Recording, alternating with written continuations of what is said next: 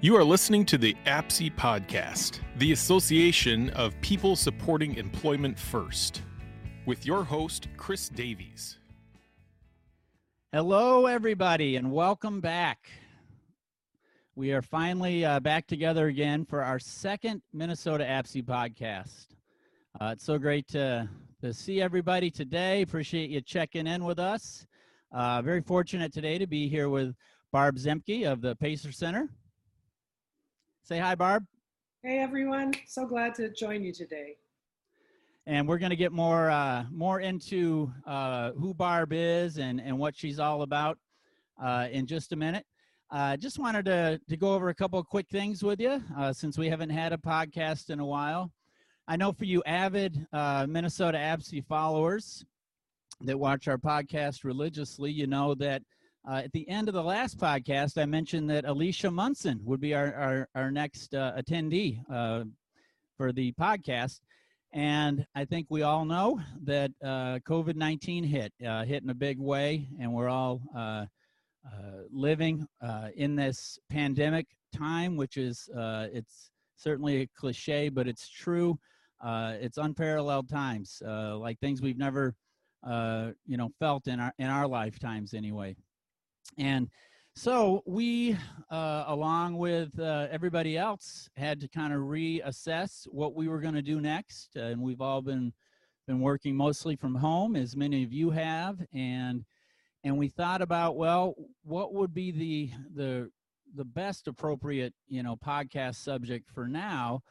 And we thought it would be really good to talk today about families and individuals and kind of what they're, facing during this pandemic and how they're surviving, and not only surviving, but thriving, and talk about that and what are people actually doing to access employment services and to find jobs and to stay on the job during this time, and how are they getting their information, making their decisions, and all those kinds of things, and just have a real conversation with somebody whose opinion we really respect, quite a bit in Barb Ziemke.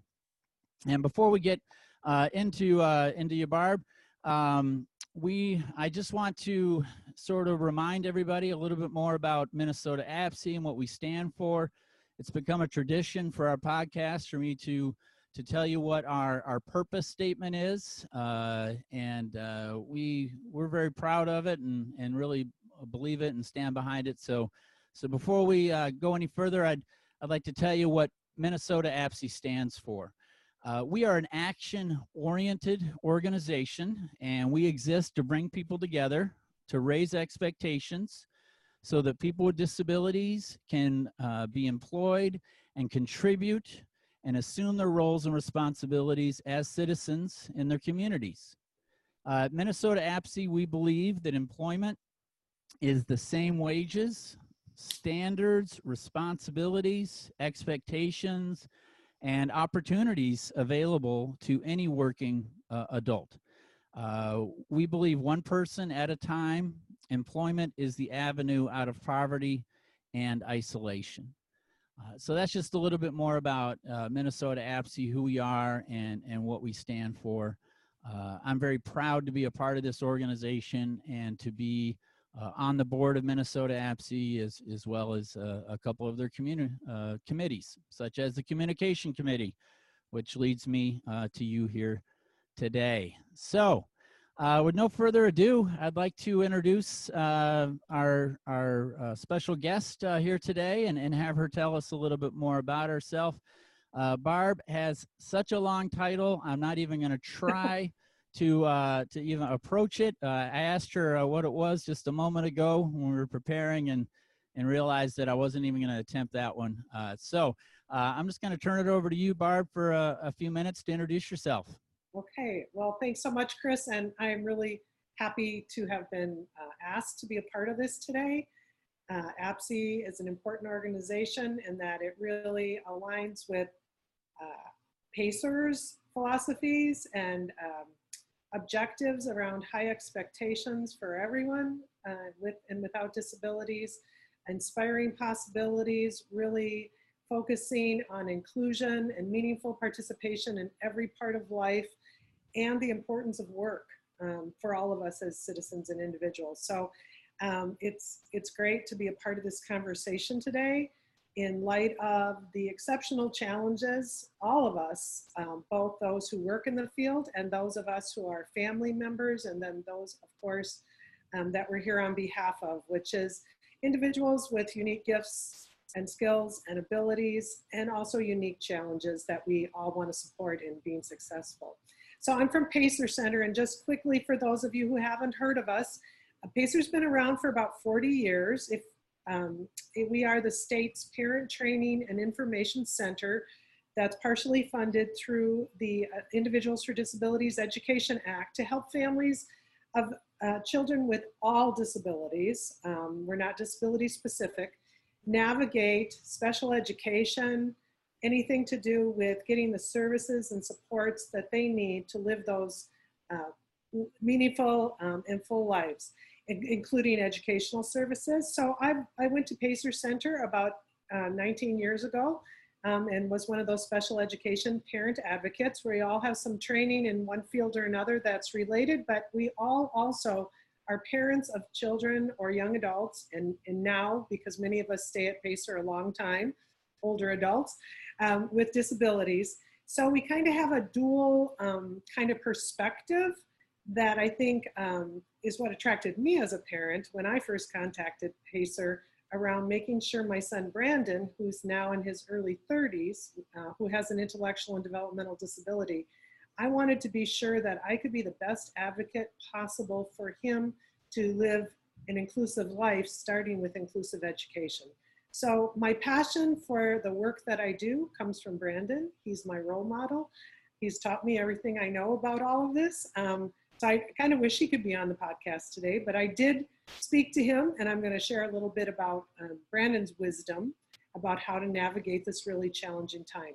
So my title, which I did not author, my predecessor did, at Pacer about 4 years ago, in recognition that we don't do as good a job as we should with what happens to children and young adults once they leave public education, many times at age 21 for those with significant disabilities, and face what we call the transition cliff. And so we wanted to build a better bridge to help families primarily ensure that they didn't fall off that cliff, that there was something on the other side. And a big part of that is employment. I'll just say for Brandon, from the time he got his first real paycheck as part of a work study kind of setup that he had in, I think, 9th grade, got that first paycheck through Tree Trust, I think. He was motivated to work.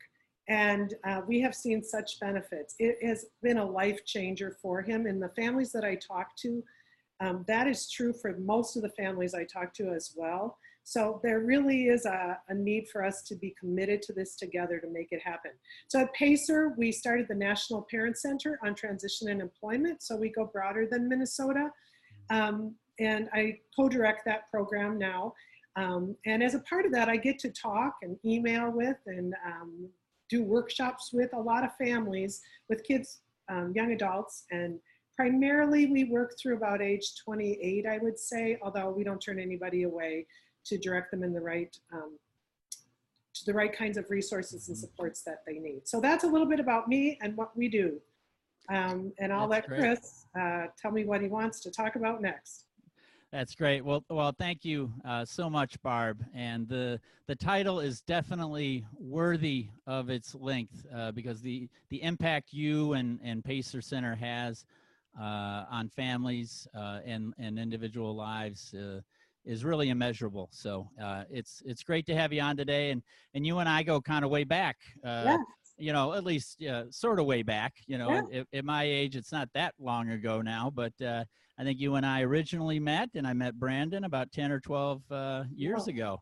Yeah. And so it's really special to be able to reconnect with you here today. Yes. And you were part of the big picture of success. And I always tell families too, it's not a one-time deal. You get the job of your dreams. It's a progression for all of us. Yes, and you and Kaposia was an we're an important part of that process. So, well, yeah, thank you. That's nice of you to say, but it's all Brandon. Well, it actually it's all is. Brandon. So, okay, so let's get into it. So, the first topic I'd like to kind of hear you talk about is sort of what are families doing, during this time. What kind of, concerns, challenges are they running into in terms of specifically when we're talking about returning to work or looking for work? What are you hearing from families right now as we're living in this pandemic? Right. It's a really challenging time for all families, both educationally and just in all aspects of community life. I think that for families of individuals with disabilities, it's like you have all the same kinds of concerns, but they're just really amplified. They're really magnified. I sometimes say it's like they're on steroids. So, I'm hearing a variety of responses, just like you would in the general population. The level of concern over COVID varies from family to family. And Chris, I know when we were talking earlier, this kind of like no judgment zone language came up that, when I'm talking to families, I'm just reminded all the time how we all need to suspend judgment, because unless we hear the backstory, we have no way of knowing why people are making the decisions that they're making. So I'm hearing a variety of things from families, but I will say in general, almost every family I talk to, COVID has been, a hot topic as far as the challenge it is already to for families to and individuals to balance out the kind of dignity of risk issues of we really want to not limit the opportunities with health and safety issues in how that has always been challenging, but now it's even more challenging, partly because I think there's such it's so hard right now to get the information that you need because you hear every kind of an opinion out there. And so families are really grappling with, how do I know what's the right thing to do? Having concerns over, am I balancing out this risk versus safety, what's good for and what's the individual wants? And then almost having to do a risk versus benefits analysis, because it's more than just health and safety. Your job provides lots of benefits. And so, if I lose this job for the long run, how will this affect me? So families are really grappling with, how do I make the right decision, I would say, overall. And I have some examples I'll share a little bit later, but I would say that's kind of the big issue for families is, considering if they don't go to work or if they don't continue to find a job now and they're a young person, how will that affect the trajectory for the future of employment? Beyond the health and safety, they're thinking, how does this affect their mental health if they're just at home and not going out? Their loss of motivation perhaps over work, or skill regression. Those are all real concerns of families. Yeah, I can appreciate all of that. And I know just from being involved in the provider community, hearing from a lot of folks that provide support to support services to folks, that mental health piece during this time has really been huge. And it's been not that we wouldn't always, our providers or support people wouldn't always think holistically about somebody's overall health and what each individual person might need. But during this time, we've noticed that that's become really to the forefront of the kind of support people have been wanting and needing, and we'll definitely get more into that as well. Well, Brandon, if you're watching, I want to personally thank you for allowing us to sort of dive into your journey a little bit here today. As your mom said, she would love that you were here, as would I. But we appreciate you giving her permission to talk a little bit about your journey. And so specifically, Barb, I'm wondering if you can talk a little bit about, specifically Brandon's journey during this time and sort of how he has navigated the pandemic and his employment decisions that he's had to make and sort of how he's navigated this time. Sure, thank you. And he can't be here because he's working. That's a great reason. Thank you for saying that. It's a little bit of spoiler, but he hasn't been working all through this. So I'll just tell a little bit of our story. Brandon was really fortunate to get to go to a post-secondary education program called Beyond Limits, which is for individuals with intellectual and developmental disabilities on a college campus. That was life-changing for him. And as a part of that, he got a job in the campus cafeteria. He loves working with food. He loves food. And he was able to keep that job after he left the program. And he was also able to move out of the family home into an apartment that he shares with a roommate. And so his situation at the time COVID hit was that he was living in an apartment away from our home, but in this area. And the school cafeteria closed down because they had to shut down the campus and go to all online when that hit at the end of March. So that job went away. And then Brandon also works part-time, 1 day a week, because of the college component, at a local grocery. And he had to make a decision because they stayed open about was he going to go back to work there. And then when the school reopened here in the summer, he also had a decision to make about going back to his cafeteria job. So we're very involved in, we use a supported decision-making kind of process with Brandon. And so we see our role as just really helping him to process things and make informed decisions. And so we wanted to support him in this. So we had lots of discussions about it. I will say, I'm the kind of parent and person that for a variety of reasons would be seen as overprotective. I kind of wish everybody just wore a helmet all the time. I drive my husband crazy. So I am very safety conscious and have to really work hard to pull back in that area. We also have a family member living in our home who's very high risk for COVID because of an underlying health issue. So we had a lot of different things to kind of take into consideration because Brandon still comes home, he'll come home for a weekend, or if his roommate's gone, he'll spend time with us. So I want you to know, if you're watching today and you're from a family, I'm just trying to say we had a lot of the same kinds of concerns that I'm hearing from a lot of families, and it was really hard to make decisions, and it was really hard to let Brandon make his own decisions about some of these issues with our support.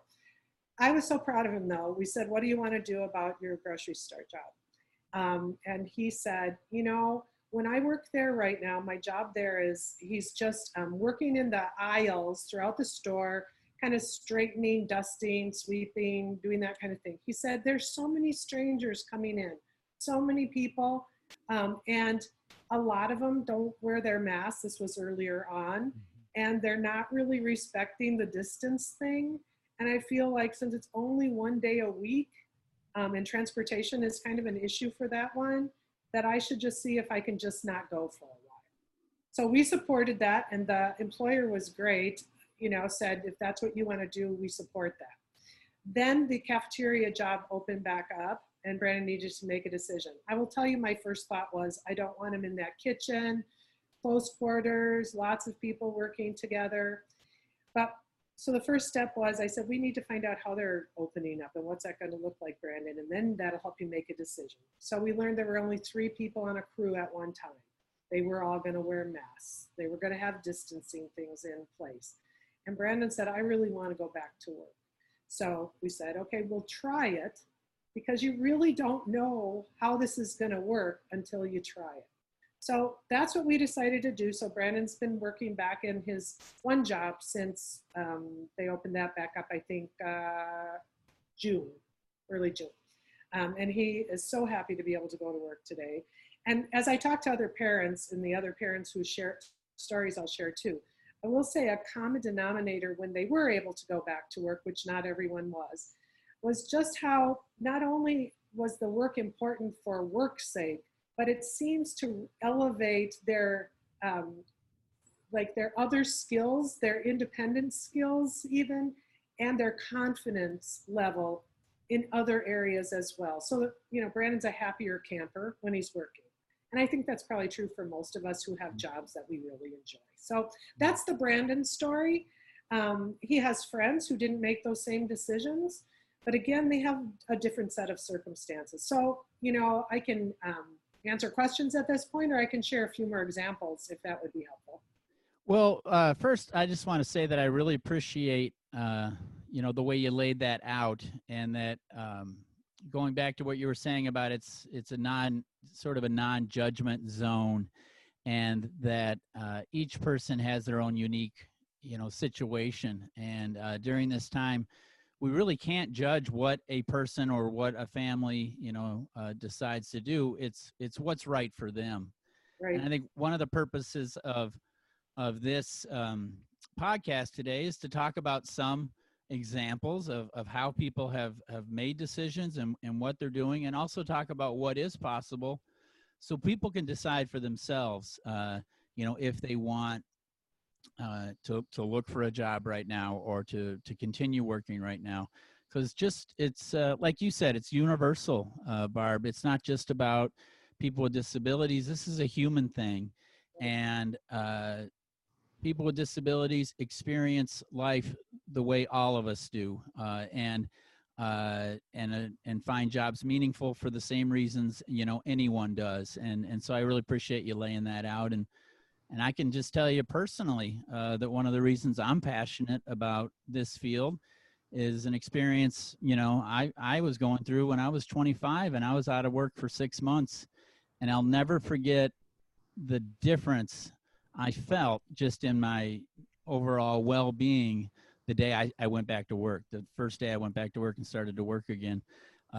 So it really does have a tremendous impact one way or the other. And sometimes we don't realize how much we really do value our jobs until we can't go to them. Right. So, yeah. So no, I appreciate you telling that. And we're definitely going to get back to more examples. And you had mentioned that you wanted to talk about how families access information. Right. I think we'll switch gears for just a minute before we go back to that, and talk a little bit about, you know, what is out there and what some providers are doing. I'm here today, you know, representing, as you know, Minnesota APSI, and also representing, you know, a variety of employment, customized employment, you know, providers in the Twin Cities. And I'd just like to briefly sort of talk about what many providers are doing right now during this time, because I think some families still might not be, you know, even aware, you know, what's possible and what people are doing. Would you say that's true? I think it's absolutely true. Yes. Okay. So I find great value in what you're going to do now, which is to explain how does this work? Great. Yeah. So, well, I know for providers, specifically, we're talking about customized employment providers, and we are talking more about that today because, as I mentioned at the beginning of this podcast, APSI has a very strong belief system in what employment is, and so I'm speaking from that perspective today. But most providers, even, you know, at the onset of the pandemic, didn't stop doing what they were doing. Merely more reacted to what was going on, and it sort of mirrored what the general population was experiencing. So for many providers, many folks that they were working with and working in jobs were furloughed, and so they would react, you know, to that.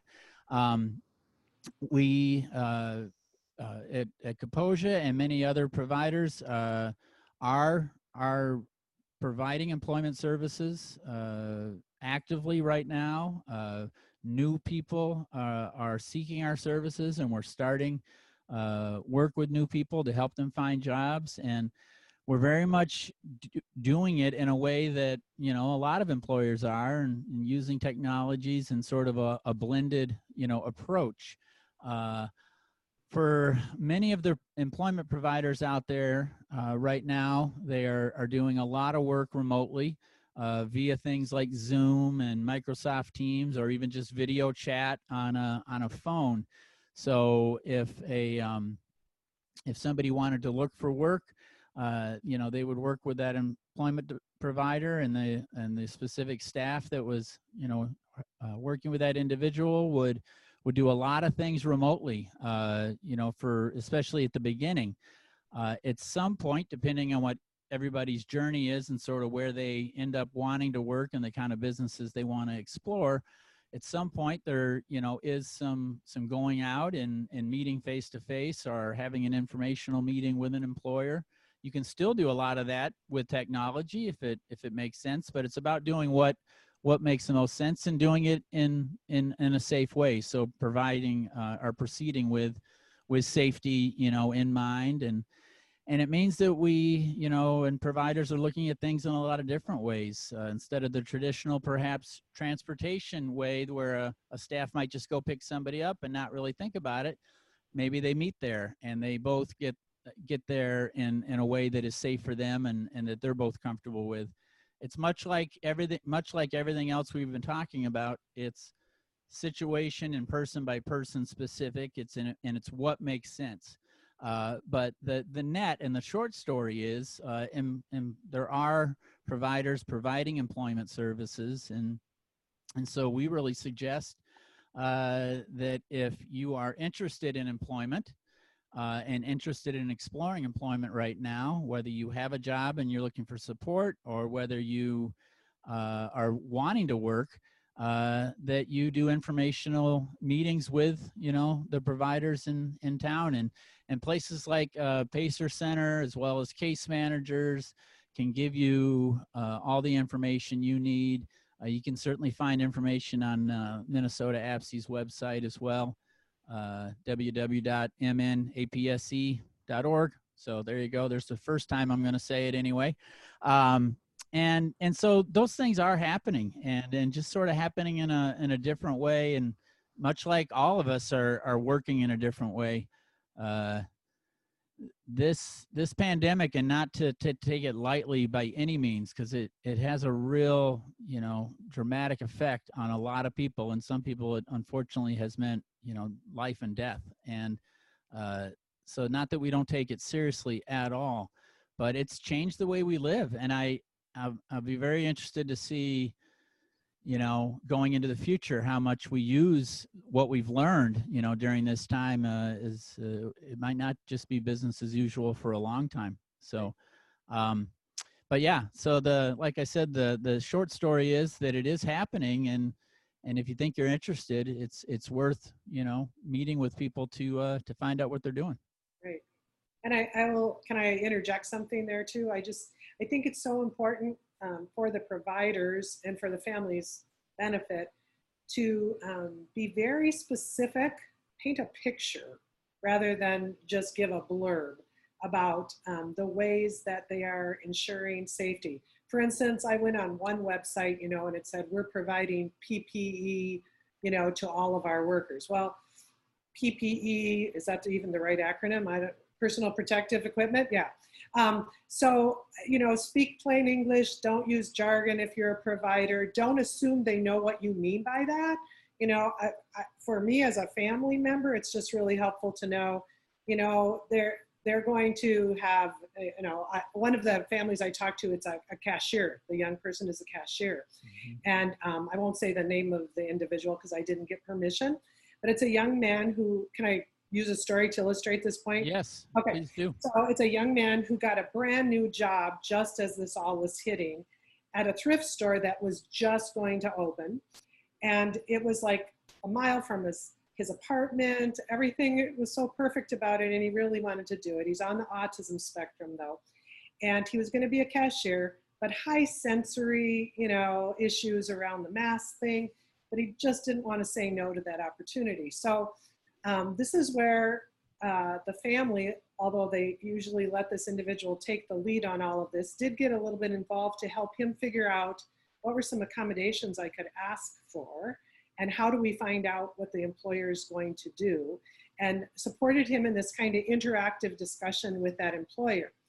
Well, as it turns out, they requested the accommodation of him not wearing a mask, which is a huge issue around being a cashier right around people. But they did, they were having plexiglass at all of the cashier stands, and they extended that so that he would have, the customer also would have a higher measure of that.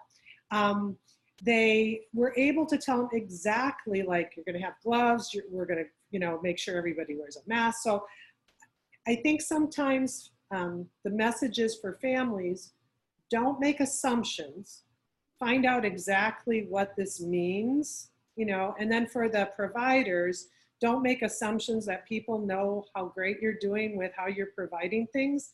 Really say, this is how it will look for this individual on that job. And then I just think getting employers more actively involved in the conversation has been really helpful to the families I talked to.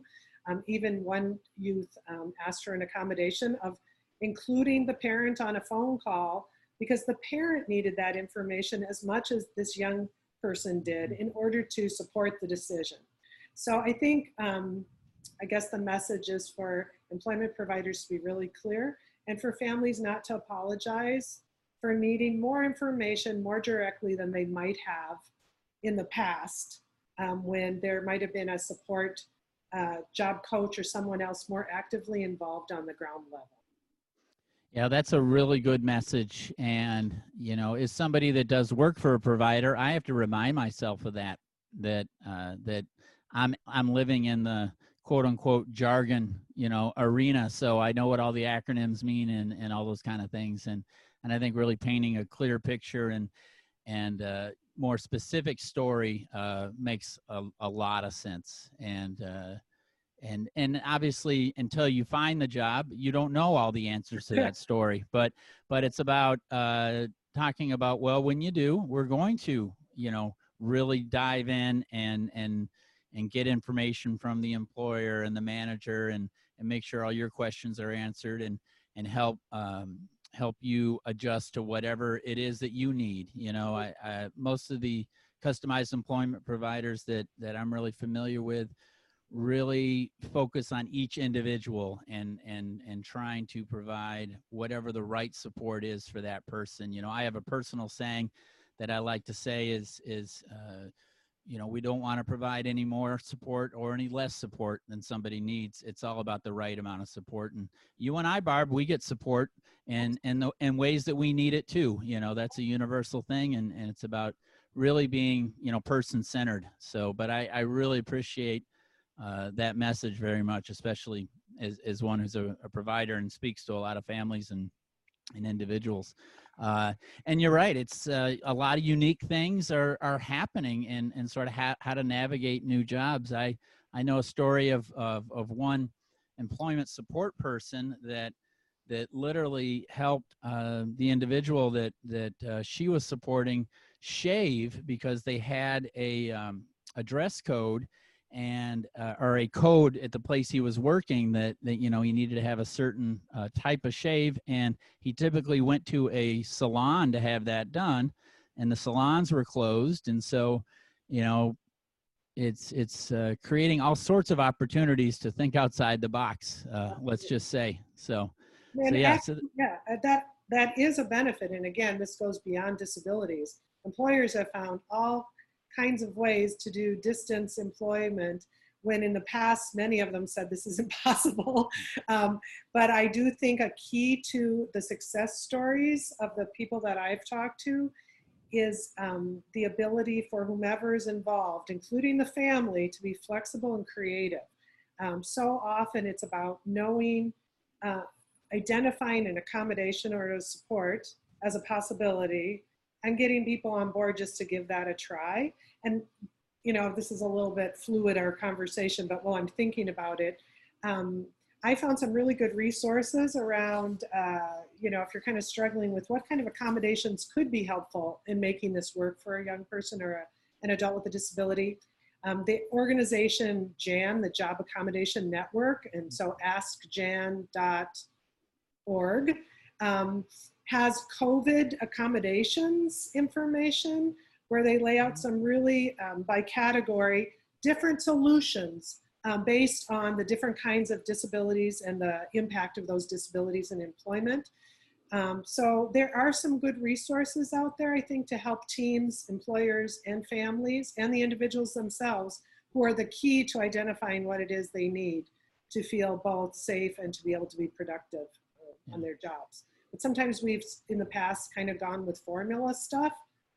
This is giving us an opportunity, as you said, to go beyond that, to get really creative. And within the customized employment realm, that's what it's all about. Absolutely. Absolutely.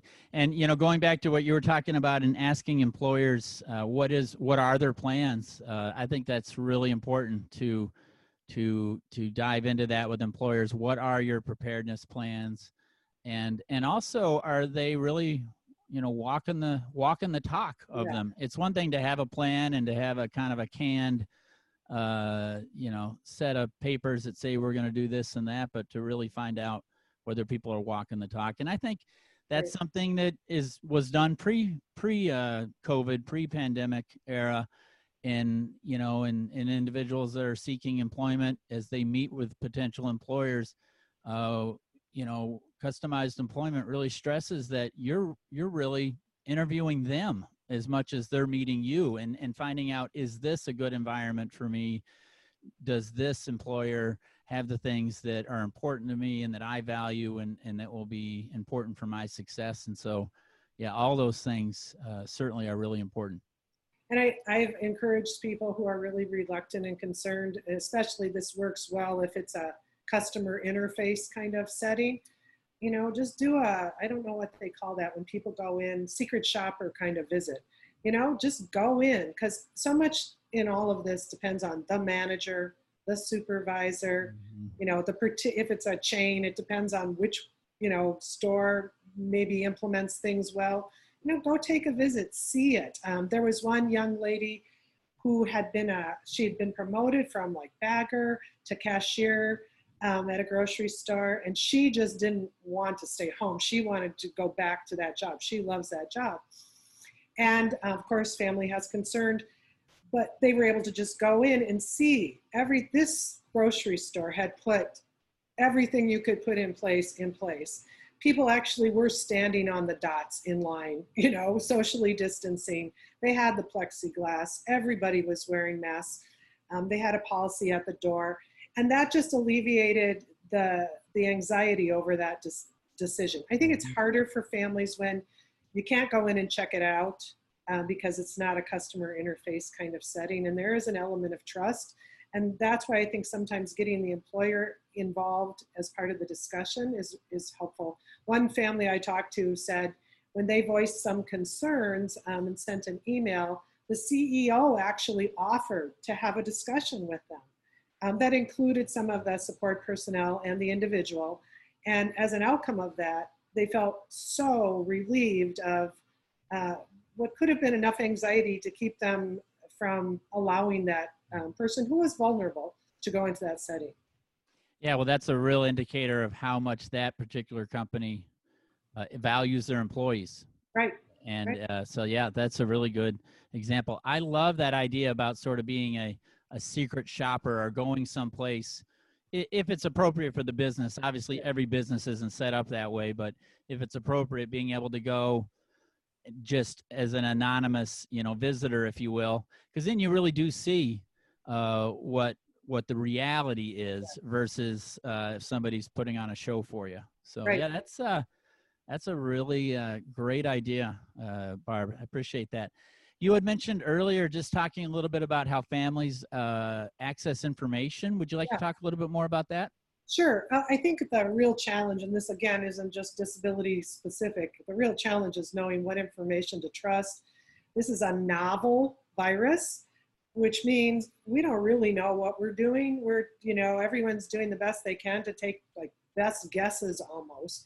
And, you know, the information like about masks has changed like 10 times over time, but nevertheless, we're trying to take the best course to err on the side of safety. So I myself personally have found it hard to get good information. I forgot to say, as part of my story with Brandon, one of the ways we made an informed decision was to try to get some opinion from medical providers. So I think what's important is not to go on the internet and try to figure out whether or not the individual is at great risk or your family is, but go local. What's happening in another state is not what's happening here. What's happening in your county is not necessarily what's happening next door.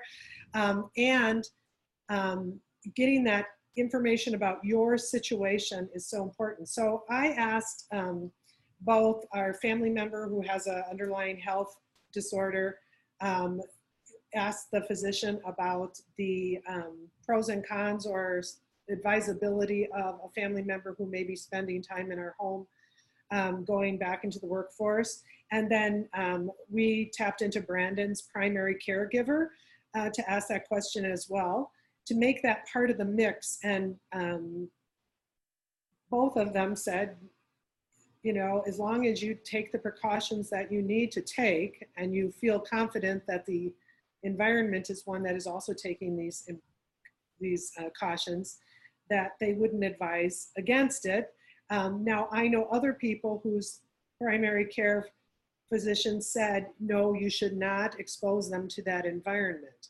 And so I think where to get information is try to get it from reliable sources, not by Googling it on the internet. Organizations like the CDC, the Department of Health's updated information for our state, which you can search by county, can all inform it, but it still goes down to the place of business, your situation. There were a couple of people whose decision was greatly impacted by their roommate. So like in a group home setting, you have different constraints around making a decision about this.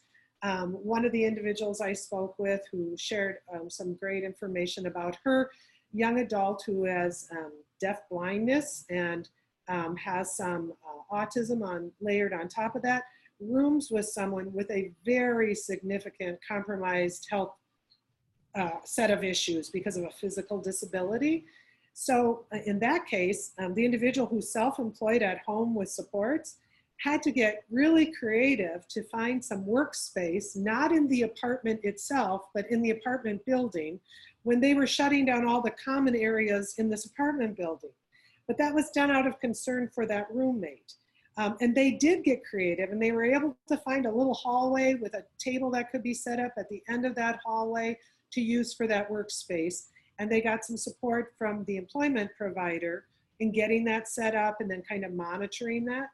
But that's all to say, those sources of information can be specific to you, but they also have to take into account the needs of the support professionals. So in some cases, families had to switch to virtual support to get the individual set up for the day virtually, to walk them through what was going to happen rather than being in person with them. In other cases, as I said, out of respect for roommates or other people that you live with, individuals had to make different decisions. So PACER can be a source of information. We always direct people to the disability-specific organization, Down Syndrome Association, ARC for people with developmental disabilities, Autism Society, mental health. I'm forgetting the one for mental health. I'm so sorry. I believe you're probably thinking of NAMI. NAMI. They can give great input as well that's specific to your kind of main set of concerns. And then the medical community. And we've already talked about getting good information from the employers and the support providers. So I think those are all good ways to approach this. PACER can help you get directed to good sources of accurate information. We're not experts, but we generally say we don't know everything, but we pretty much know who does. And we'll try to get you connected to those people who can provide that information. Yeah, I like that saying. We say that as well.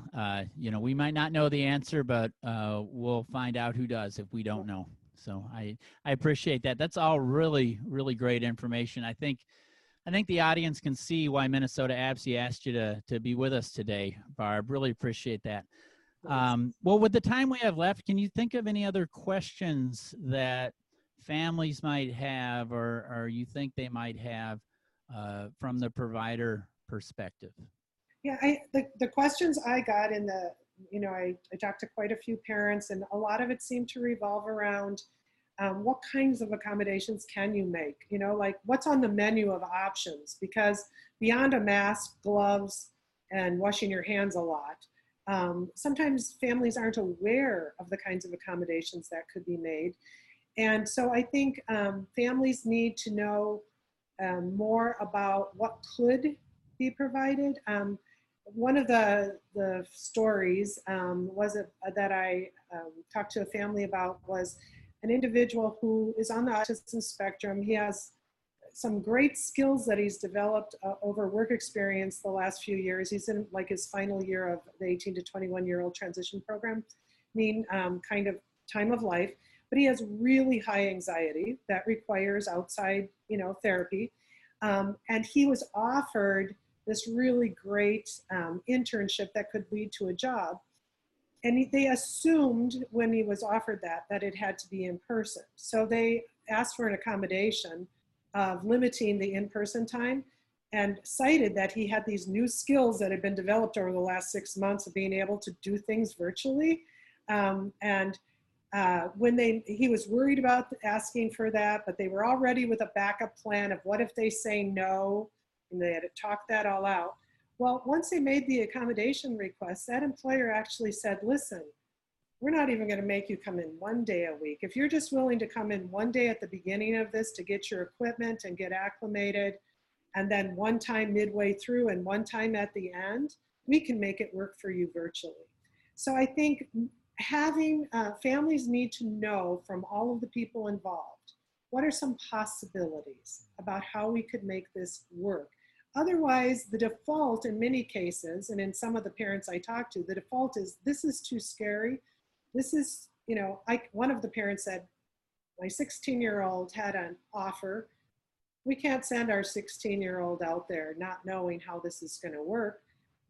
So they had to make a hard decision, and they didn't move forward with that. So somehow proactively helping families know, yes, these are some of the issues. These are some of the ways they've been addressed successfully.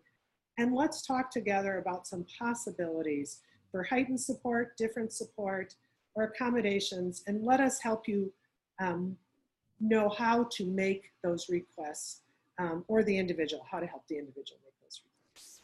Yeah, and I think you hit on a key point, which is sometimes you don't know until you ask. And Exactly. So for that one person that was given the accommodation of getting equipment and working from home, wouldn't have known that if they didn't ask.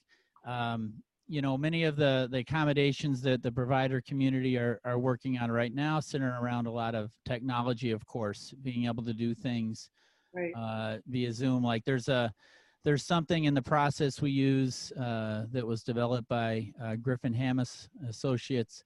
It's called Discovering Personal Genius.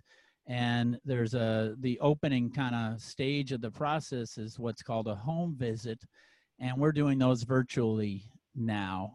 So with, the person would at home have some type of, iPad or computer or phone. And the home visit would be that person would walk us around the home with the video, and we would ask our questions and see what's important to that person, that way. Right. Can I add one thing that I feel like I really have to say? Please. In respecting families, a lot of the things I've talked about today may not apply to all situations. I'm aware and talk with families whose individuals have really high support needs, and they may have needs that require really close contact. So this individual who's deafblind, for instance, when you need cued language, it's highly tactile, and it's literally in your face and on your body. That raises a whole different level of concerns. And also, in many of the cases of the people that I talk to whose individuals from their family are successfully working or successfully pursuing a job, the families have had to rise to the task of providing more support themselves in many cases, and not all families are able to do that. So many of the families I talk to are, they're the backup transportation plan for sure. They often are getting more involved if you've got to use technology. Not every individual can use technology, as you alluded to as well. So I just, if families are listening and you're thinking you don't understand, our case is unique.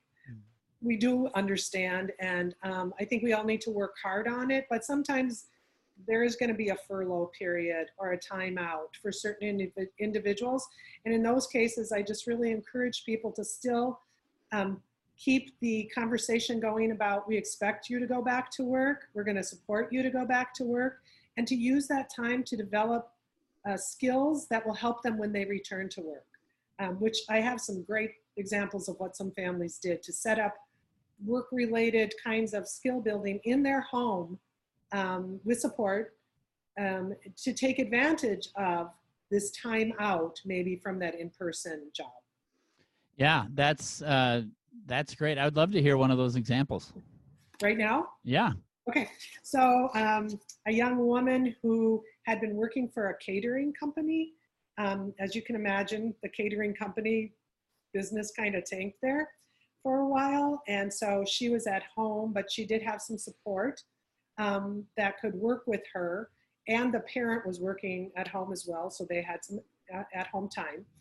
And so they did things like had her inventory their home pantry, because inventory a pantry at the business was a skill that she was going to need to have, ordering supplies, and working on some specific catering skills that were job tasks that she was involved at when she was at work. So those were things that you could do within a home environment. Other individuals that I've talked to have used this time to ramp up the technology skills because whatever happens with COVID, I think we've entered a new level of the need to use technology. Mm-hmm. So they've really focused on where can we get support for that and how can we do that.